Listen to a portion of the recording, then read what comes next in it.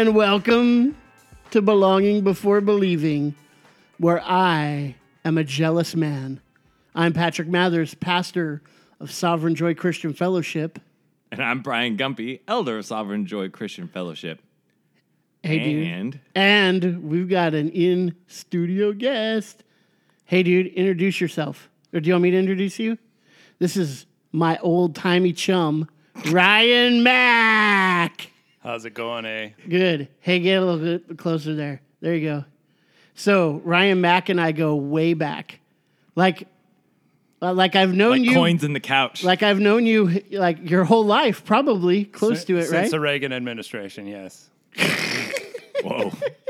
That's great. Hey, when Brian's brother was up here, he had a Reagan Bush shirt, didn't he? Yeah. And he wore that to the brewery, and everyone was giving him Because he's 16. the sass about it. I know, and it still had it.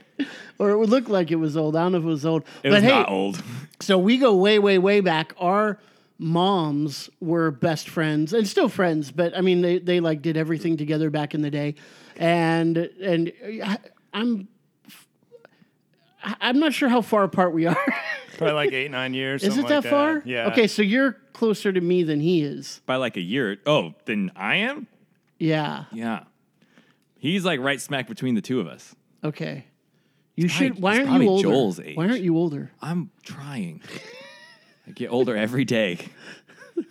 Hey, I got so much more white in my beard just recently. I don't know what's happening there. But anyways, Ryan, so me and Ryan, here's a good one.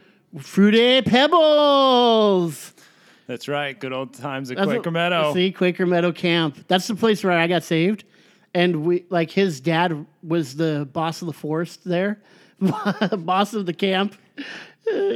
Well, I don't even know what his title was. I don't remember. But he was both my boss and my friend. There's so many Office references that are popping up in my head today. It's crazy. So what did your dad do there? He was the manager. That's it? Crazy, He had a better crazy title. Wait, let's give him a better title. What would have been a better title? Forestry Foreman. That's a good one. Let's call him that. Ron Mack, Forestry Foreman. Yep, that's it. Okay. So we go way back since we little kids, and my brother and his older brother Corey were best friends for lots of years. And so I've known them a long, long, long time. And you live 2 hours away. So every once in a while he gets up here to Chico And you did our premarital counseling. And your wedding. Officiated our wedding, yeah. I did your wedding, yeah.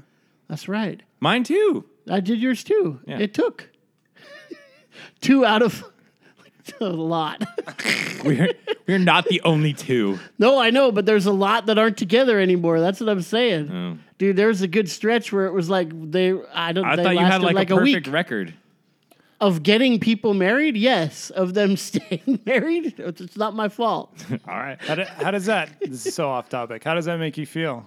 Amazing. That you two are still married? Yeah, I feel amazing about that. Why would you? good about it, too. Why would I feel any other way about that? Hey, what's a funny story from when you were younger and I was younger? I remember one time up at Quaker Meadow, I was the last day or so of summer, and somehow you had a skateboard for a place that had 2 square feet of pavement, and you rode it down the dirt, and it was like this big old steep dirt hill. Yeah, it's like that's good for the bearings, but I remember one time you and I think you were a counselor at one point, and you and I did back-to-back like belly flop contests. And you forgot shorts or something, and so you borrowed some guy's shorts who was much larger than you. So the shorts you wore kind of went halfway up to your armpits. It was great. I had them all hiked way up, yeah. And I got the sweet belly flop move where you jump up really high and you do a little like cartoony swan dive, and then at the last second when you're about to hit, you just like spread eagle. Oh, it's so good. It's a good move. You win contests with that. For like a belly flop? Yeah, not like a proper diet. I wasn't all fat then either, so I don't know why that fat. You know what? It was probably my future shorts. It was probably shorts that would fit me now that I was wearing back then. They were the time traveling pants. That's what they were. No comment. I like to maintain friendship. Right. What was the question that you asked, what was the thing at the very beginning? Did you talk about being the Ant-Man or something? No, dude, I haven't seen Ant-Man 2 or whatever it's called. No, I'm jealous. I'm jealous of you. Oh, you're jealous. Well, actually, I'm jealous of Ryan and you, because Ryan has one of the most amazing jobs that I know. He gets to like go Assistant boss man of the forest. Assistant boss of the forest. What? Maker of the forest? An engineer. Engineer of the forest. That's his official title, we decided. And then Brian, I'm jealous because you have man camp. Oh, yeah. And I have never been to man camp. Yeah. I'm like a little bit too old. And I didn't fit that demographic when you guys started. I was a little bit too further along. And now it'd just be weird if I just showed up. So I don't go to man camp. Oh. So I'm jealous. Gosh. now tell I'm me sad. about man camp. The rest of us want to know. All right. So man camp started 8 years ago, 9 years ago now. Do you wear breeches hiked up to your armpits? If not, you will soon because you're getting older. Britches. My future pants. No. So your TARDIS shorts. I don't. It's the TARDIS time travel. Never mind. Yeah, I don't watch Doctor Who. I got the reference, but I don't watch Doctor Who. Anyway, so man camp was a handful of guys who, like at least like 2 or 3 that I worked with, and then their buddies from church and all kinds of different places. But we just went up to Almanor, just a bunch of dudes one year, and then we've been going back every year since. And yeah, it's not really that complicated. It's not really that fancy. It's not really that exciting. Is the food legit, though? That's one of the keys of camping. Every Saturday night of man camp, we do fillets. And yeah. Of what? Filet mignon. Oh, a mignon. Yeah. Okay. Yeah. No, like a fillet of fish. I don't know, do I? It could be, right? You can like fillet anything. Right. No, like you can fillet my like shoe. the McDonald's fillet of fish. You know why they started making those? Cubes Do you know of why? fish breaded and fried. What? Do you know why they started making those? Because the Catholics weren't eating their food on Fridays. And so they had to do something. So what are they going to do? Fish on Fridays. If I was Catholic, I wouldn't eat their food on Friday either. For different reasons. Hey, we got a question, but before we got it, are you recording? I am. Are you getting, it's going to work good this time? How dare you? I've already Is it checked working good? like twice. Because I'm thinking the same thing. Ryan's over here, man. Ryan drove here 2 hours and the audio's going to be complete garbage. Well, and it's all going to be for naught. So I checked it like 2 times. I met this dude like an hour before we started recording. I don't want to disappoint him. Oh, you know quickly. what? I swore you knew him before this too. No. I just figure you know everybody that I know at this point. No, our friend group is still like a Venn diagram. Okay, well, you just got a little Venn in here. Ryan Mack, Vin Diesel. Not Vin, Venn. What's the question? The question, please. Okay. Hey, Ryan, I'm gonna throw this to you first. Okay. Okay, Ryan's not a pastor nor the son of a pastor. However, he's a super smart dude. And son of a camp manager. He knows no, forestry foreman. We settled this like 10 minutes ago. Sorry. Golly, where were you? What are you doing? I'm the one drinking a beer. I'm checking to make sure the audio works because I'm scared it won't. You're good. Yeah, keep that up. Okay, so I'm going to throw this to Ryan because he's super smart. He knows the Bible because that's the book for he. So, Ryan Mack, question to you, and then we'll riff on it. Yeah. Idolatry. Big picture, what is idolatry? Hone it down, is the cross an idol? You don't have to answer all that right now, but start with what is idolatry? Define that for us. Idolatry is finding your satisfaction, your meaning, your purpose in anything other than God. Ooh, that sounds Piper-esque. Is that a little bit? Satisfaction. I like that word. Finding your satisfaction, your worship, your affections, your longing, just your focus anywhere other than God, right? Like that's your ultimate driving passion, right? Yep. Yeah. So what would be some old-timey idols, Bible idols? Well, Bible idols for sure. The golden calf. Oh, yeah. Tell that story real quick. Just sum it up. Well, so Old Testament, Exodus, the people come out of Egypt and the Israelites, and Moses goes up on the mountain to meet with God the first time. And while he's up there, I don't really know how long he was up there. 40 days. The first time? Yep. Didn't he go up twice? He did because he Okay. broke the tablets. But I'm getting ahead. Okay, all right. So Let so him tell the 40 story. Days, Oh, sorry. No, I asked a question. So 40 days, he comes down, He got and hot. at this point, they had all the Israelites wanted some image for them to worship in the place of God or to represent God. And so they got all their earrings, their rings, this and that, melted it down, and made the golden calf. Yeah. The crazy thing, you're right. They actually asked Aaron, Moses' brother, make us Jehovah. They actually asked them to make an idol representing God who just delivered them out because they couldn't conceive of worshiping God without something there in front of them. And dude picked a calf. He picked a cat. All the things. Not even a bull. Not calf. even like a lion or a rhino So, or well, getting back I to better stop.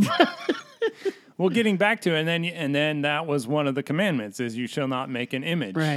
Right. And so, is at the same time that he's up there that they are making an image? Right. The Yeah, same time so- God's writing the 10 Commandments out. I think With that's why it something- ended up being number 2 instead of number 7.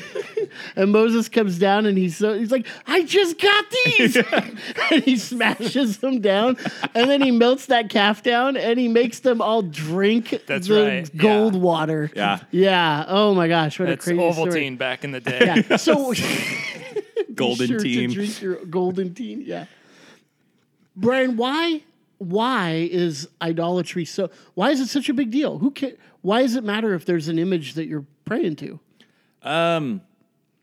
Okay, so I hear 2 different questions there. Why is it such a big deal? Yeah. To me, it's not even about praying to an image. To me, idolatry is a big deal because it can be subtle.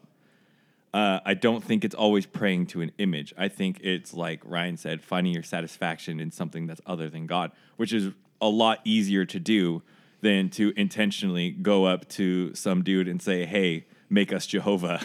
Right. I think it, So we're just more sophisticated. We're more civilized in our idolatry. sure.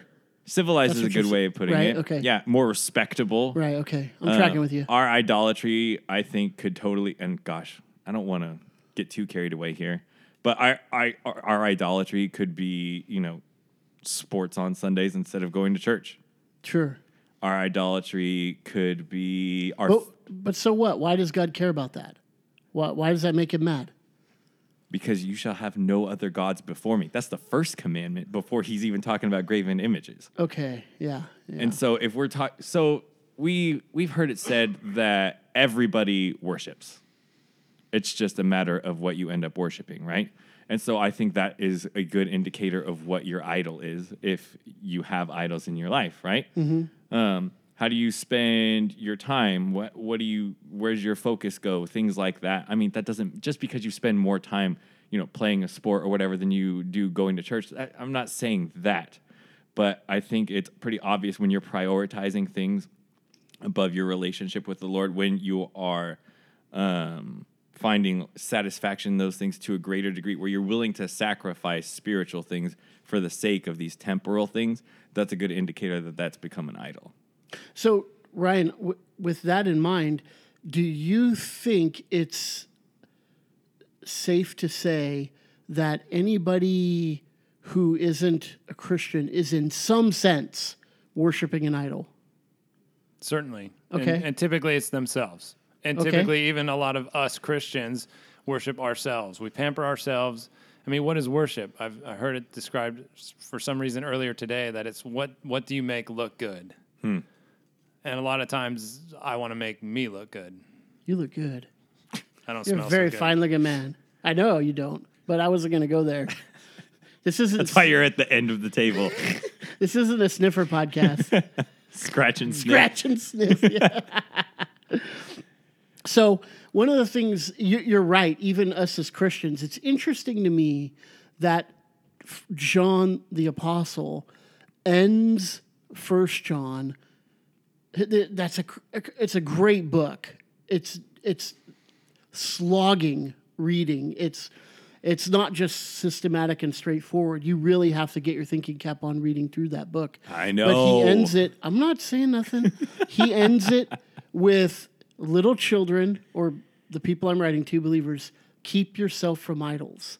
So he's acknowledging, just like you just said, Christians, little children, people who I'm writing to, you keep yourself from idols. Because the implication is, even as Christians, we have the tendency to do that.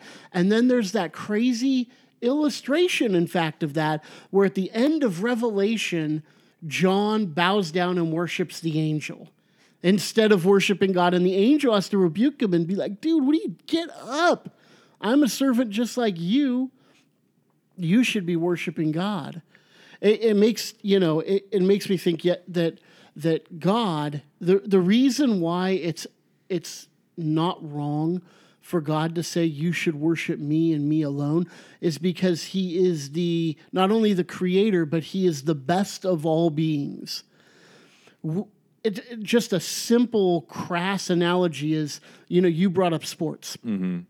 One of the things that we do with sports is we have the tendency to elevate, and some would even use the word idolize, certain people who excel in their sport. So I'm a Green Bay Packers fan. Aaron Rodgers is from Chico. Here we are in Chico. I certainly have the tendency to think he's probably better than every other quarterback out there. Now, I could look at statistics and stuff, and it can be debatable and stuff. But when he's on, I like to watch him play. And there's been almost nobody who would fault me for saying he's amazing, to have respect for him. And we acknowledge that. Or Usain Bolt, right? Fastest guy alive. We all respect him. We acknowledge him. We don't think a wrong thing when he gets up there on the podium and gets his gold medal, right? We celebrate that. We clap our hands, we cheer, we throw parades for the people. Well, they are the greatest at what they are doing in that particular moment, and we celebrate it. Well, if God, to now stretch that crude analogy out to the infinity, if God is the best and most glorious and most absolutely pure and absolutely most majestic of all beings that exist, and he created all other beings that exist, then therefore he has every right. And in fact, I might even go so far as to say there's a responsibility for him to demand us to worship him based on his holiness, based upon his deity. Right. It wouldn't be good for him to be humble. Right? Well, yeah. I mean, Christ came and he was humble, but part of his humility was that he was fulfilling his own law that he made up, not that he made up, but that exhibited his character that the Israelites broke, that we just talked about in the story Ryan was bringing up. So Christ was humble in the sense that he came to fulfill the law, but God is God, and humility is... See, because we'd have the tendency to think if you're not humble, therefore you're arrogant. Mm-hmm. And it doesn't necessarily follow that if we are saying God is right to demand worship of himself, that he is therefore arrogant, which is the conclusion we would come to. But we have to realize God is a being that is not like us in any way, shape, or form. He has no form. He's invisible. He's everywhere. He's eternal. He's omnipresent, omnipotent. And so therefore it's right and just. It's perfect for him to demand us to worship him. I mean, he created us. He doesn't owe us anything. It wouldn't be honest for him to say, I am second. Right. What would he say second to? Yeah. Couldn't say it about anything. Exactly. You're right. Yeah. Yeah. And so it ain't bragging if it's true. I've heard that phrase before. So he is worthy of all praise because he is good, he is better, he is the ultimate, as you said before. There's no one greater than him. There never will be, and no one even like him. So he demands all praise just in who he is. I like that. Jesus said, I am the way, the truth, and the life. And he pointed everybody he came in contact with to worship the Father. So you're right. I love that phrase that you used. It wouldn't be honest for God to not require us to worship him. He has to, because that's honest, because it's the truth. He is the greatest of all beings. He's the creator of everything else that exists. Therefore, it behooves us to worship him. So, oh, you got something? Yeah. You asked each of us a question. I'm going to ask you the questioner's question. Okay. Is this the cross? Because that's where I was going to go. Yes. Okay. Can the cross become an idol of worship? Okay. So I'm going to do what I love to do is I'm going to take a step back from that. And put the burden of proof on someone else? No. I love to do that too, but that's not here.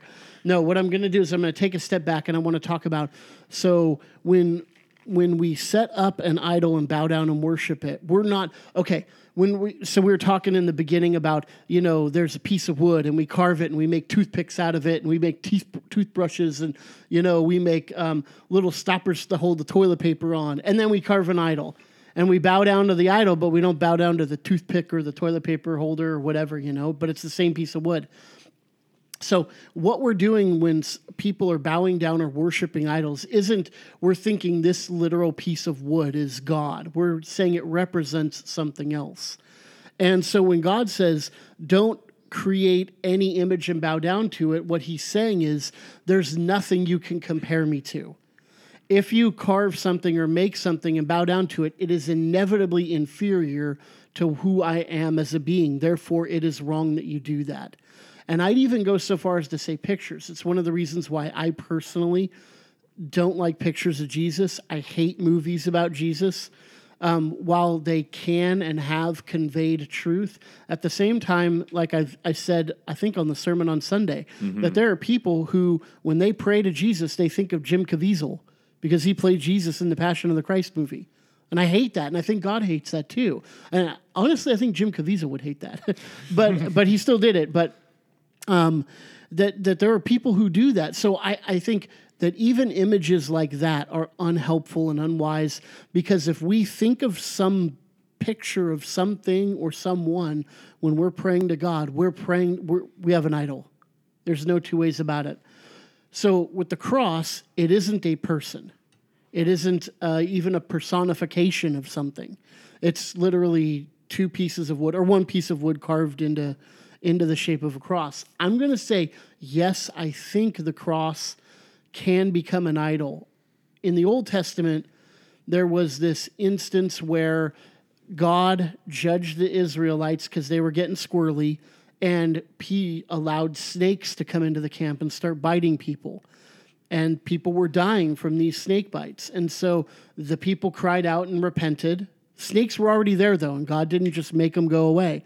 Instead, what God did is he had Moses build a giant serpent on a bronze pole that stood higher than everything else in the camp.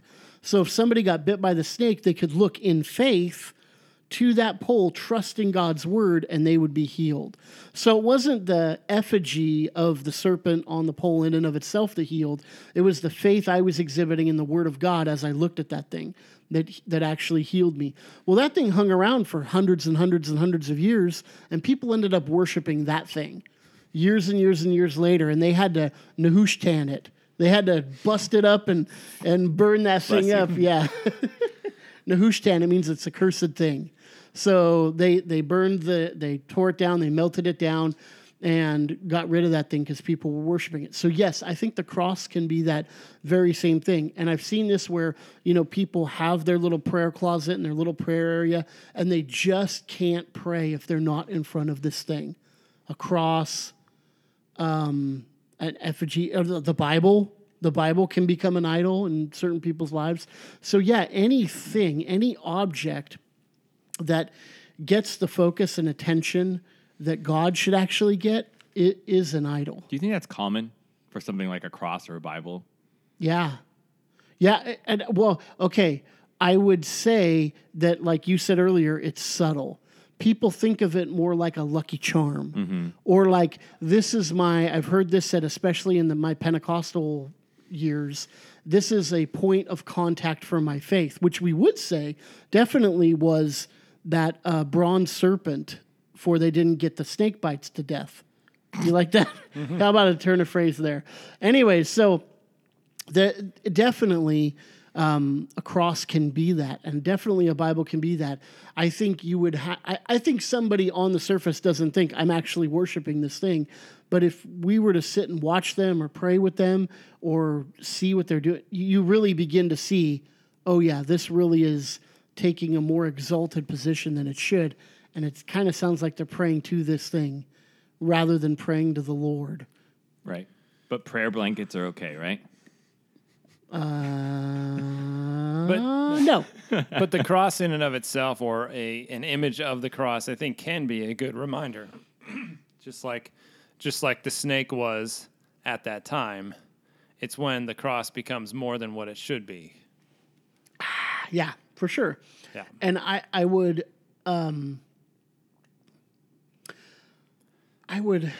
want to have a word of caution when we need things like a cross in our sanctuary, or need things like a particular stained glass window, or need things like a particular version of the Bible, or need things like this particular hymnal, or need things like a choir, or need things like, a big, huge wood pulpit. Or what happens as Christians is when we start within the church needing these things in order to, quote unquote, rightly worship, we're getting dangerously close, I think, to idolatry ourselves. And you know what? It might be good to tear those things down and do some worship without those things. I think there's a sense where, they can be aids and helpful, and so I don't necessarily think imagery is wrong. I mean, Jesus clearly talked about the cross, bearing your cross, taking up your cross. In the New Testament, we find symbology with the anchor, for example, that tattoo I'm supposed to get, which I haven't heard anything about yet. But, the anchor is a symbol. So symbolism is important and it's valid and it has a right place. But we as people, because we're, I love to say, partially sanctified at best, we have the tendency to go down the road of idolatry rather than the road of just it being something that's useful. So it's just something to be mindful of. And for the unbeliever listening, you know what? Think about it. Think about those things that really mean a lot to you, and consider if, in fact, that is something that you are actually worshiping. And if it is, you might want to rethink how important that thing is in your life. Yeah. Should we make Ryan ask a question of the day? Just on the spot, that's not an easy task. I don't know if he has one.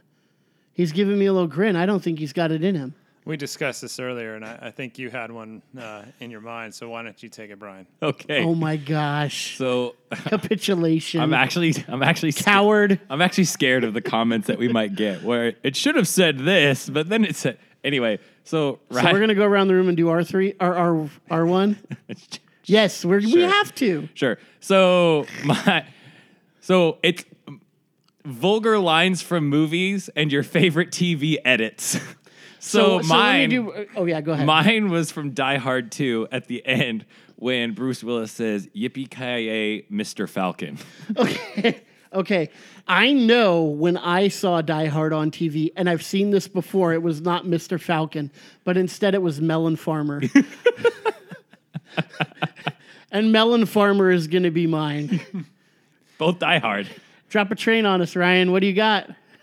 Well, I have two. Both.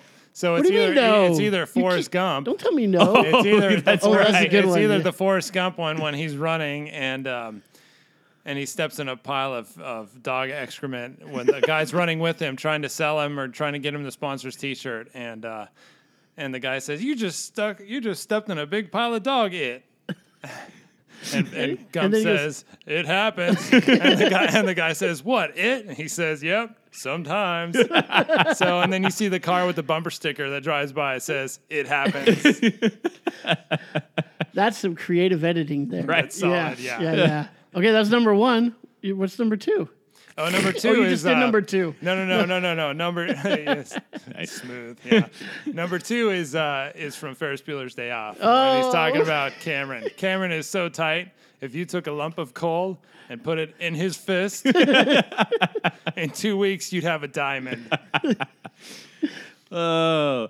So what is your favorite vulgar movie TV edit? To nicety, to make it nicer, to to make it kid friendly. nicety. It's like tenacity, but nicer. Yeah, who doesn't love melon farmers? All right, Who melon doesn't love farmers. it? All of you, vulgar and clean, we believe that you belong.